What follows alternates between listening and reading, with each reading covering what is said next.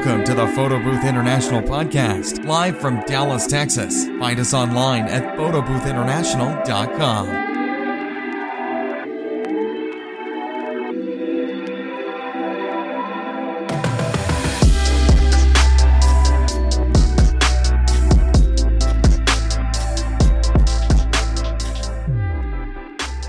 And again, scouting out kind of from Grant Cardone 10X, who has my money. I met two event planners that specialize in children's birthday. That was another reason why I bought the Chloe a couple weeks ago. Networking nonstop on Facebook with local communities, Austin entrepreneurs, Dallas entrepreneurs, Houston, and just kind of building my connections through that.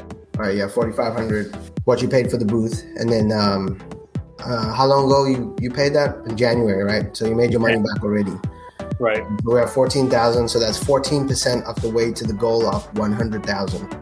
I definitely believe it was my persistence, but I wasn't selling her. I was selling her on my experience, what I bring to the table. I showed her my other events. Obviously, the testimonials are key, and that's what I did in the 5 keys to being successful. Basically, what's helped me are the testimonials.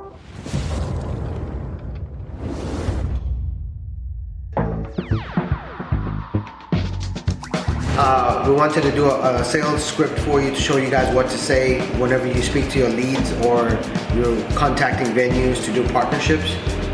So Innoscent at, what did we just hit 19,000 now? Yes. So just hit 19,000 on Photo Booth Boss if you following us. If not, go look at it on YouTube. Leave us a comment so that we know that you watched it, okay? So when you get a new lead, let's say you get a new lead, let's start with that one. That was the most common. So what do you Right. So typically most of my leads have come from Facebook, and it's through direct message. And what I like to do is I'll never give the price up front. The first thing I do is I give them content from either my YouTube page or Instagram or Facebook. And so when they're texting how much, I'm asking a question, where's the event and how many hours? So that gives me time to get the material that I need, the content that I need to text it to them. So once I send them my YouTube content or a testimony, I kind of wait for their response. And if you're on Facebook or Messenger on iPhone, you can kind of see the squiggly lines to see if they're actually on there. So you know you got them engaged. Once I do that, then I ask them, what do you think? Yeah. And then you're normally going to get a really good response like, wow, you do a great job. I like your work. You seem very professional. So I know I'm heading in the right track. Yep. And once I do that, then I'll send them my packages and I ask them, which one do you like? And when they tell me which one, then I give them the price list. Okay, so let's talk about that a little bit. So he sends them the YouTube videos first, okay? Now, most people don't have enough YouTube videos or not even doing YouTube at all. So that's the first mistake that you're making, okay? You can check out my top 5 photo booth owners mistakes video to learn more about that. So he sends the video, so the customer gets to see a testimonial, which is actually from an event, the photo booth, which is actually from an event, how it looks, and they get to see how Innoscent conducts his behavior and carries himself, okay? So that's building value.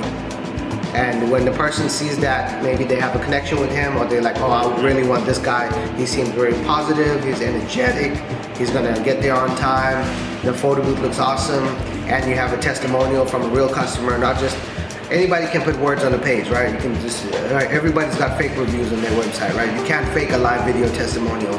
I guess you can, but I mean, if you're at an event and you got your photo booth there, I mean, the event just happened, right? So he's sending that to the customer, it's building up the value, okay?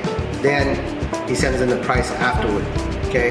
Price becomes a problem in the absence of value, okay? So if you're constantly crying about how you can't get events that are more than $200 or $300, it's because you haven't built up enough value. So with Innoscent, he's sending them the video testimonials, the pictures, he's waiting for their response to make sure they watched it, which I really like, right? And then after that, then he's sending them the package prices, right? And the packages are just for like how many hours you want, what's all included. And what's included, right? Yeah. And so, even doing that, you should have a video for each package. You know what I mean? And you should set up all your stuff, have a video, and say, hey, this is the package A, it has this, and here's this package, it has the stanchions, here's the stanchions, it has the red carpet, this is how the red carpet looks, and I'm gonna set it up, and this is all the props that I have. I spent $500 on props, double-sided, real thick, you know what I mean? Mm-hmm. So you have a video for each package, and then now you're just slamming them with the videos for that, okay? So people consume information. Some people like to read, some people like pictures, some people like videos, okay? So you need to have all three for everything that you offer.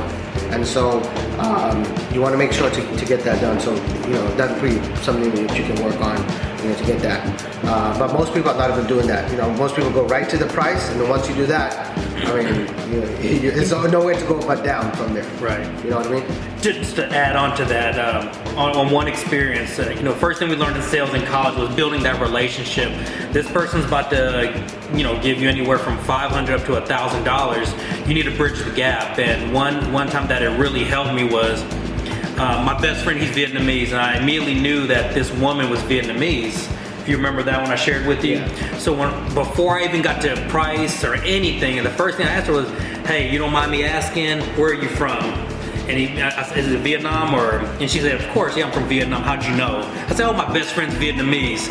Then before I sent her pictures, content, or anything, I sent her pictures of me in Vietnam, hunting, eating different kinds of food.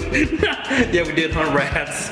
And so immediately she's, that just livened her up. Disengaged her. Yeah, she knows that, oh my goodness, I can maybe trust him, or he's been from my motherland. Yeah. And immediately I was able to close her without even giving her any content. So build that relationship, because if you just go straight to price, you're gonna get slaughtered. Okay. The fact of the matter is, and it's a fact, that there's gigs out there that are 800, 900, 1,000, 1,500. Okay. Not every gig. We understand that, and we're not saying everybody's gonna get it, right? And you'll get what you put out there. Okay. What I mean by that is, how does your website look? How does your photo booth look?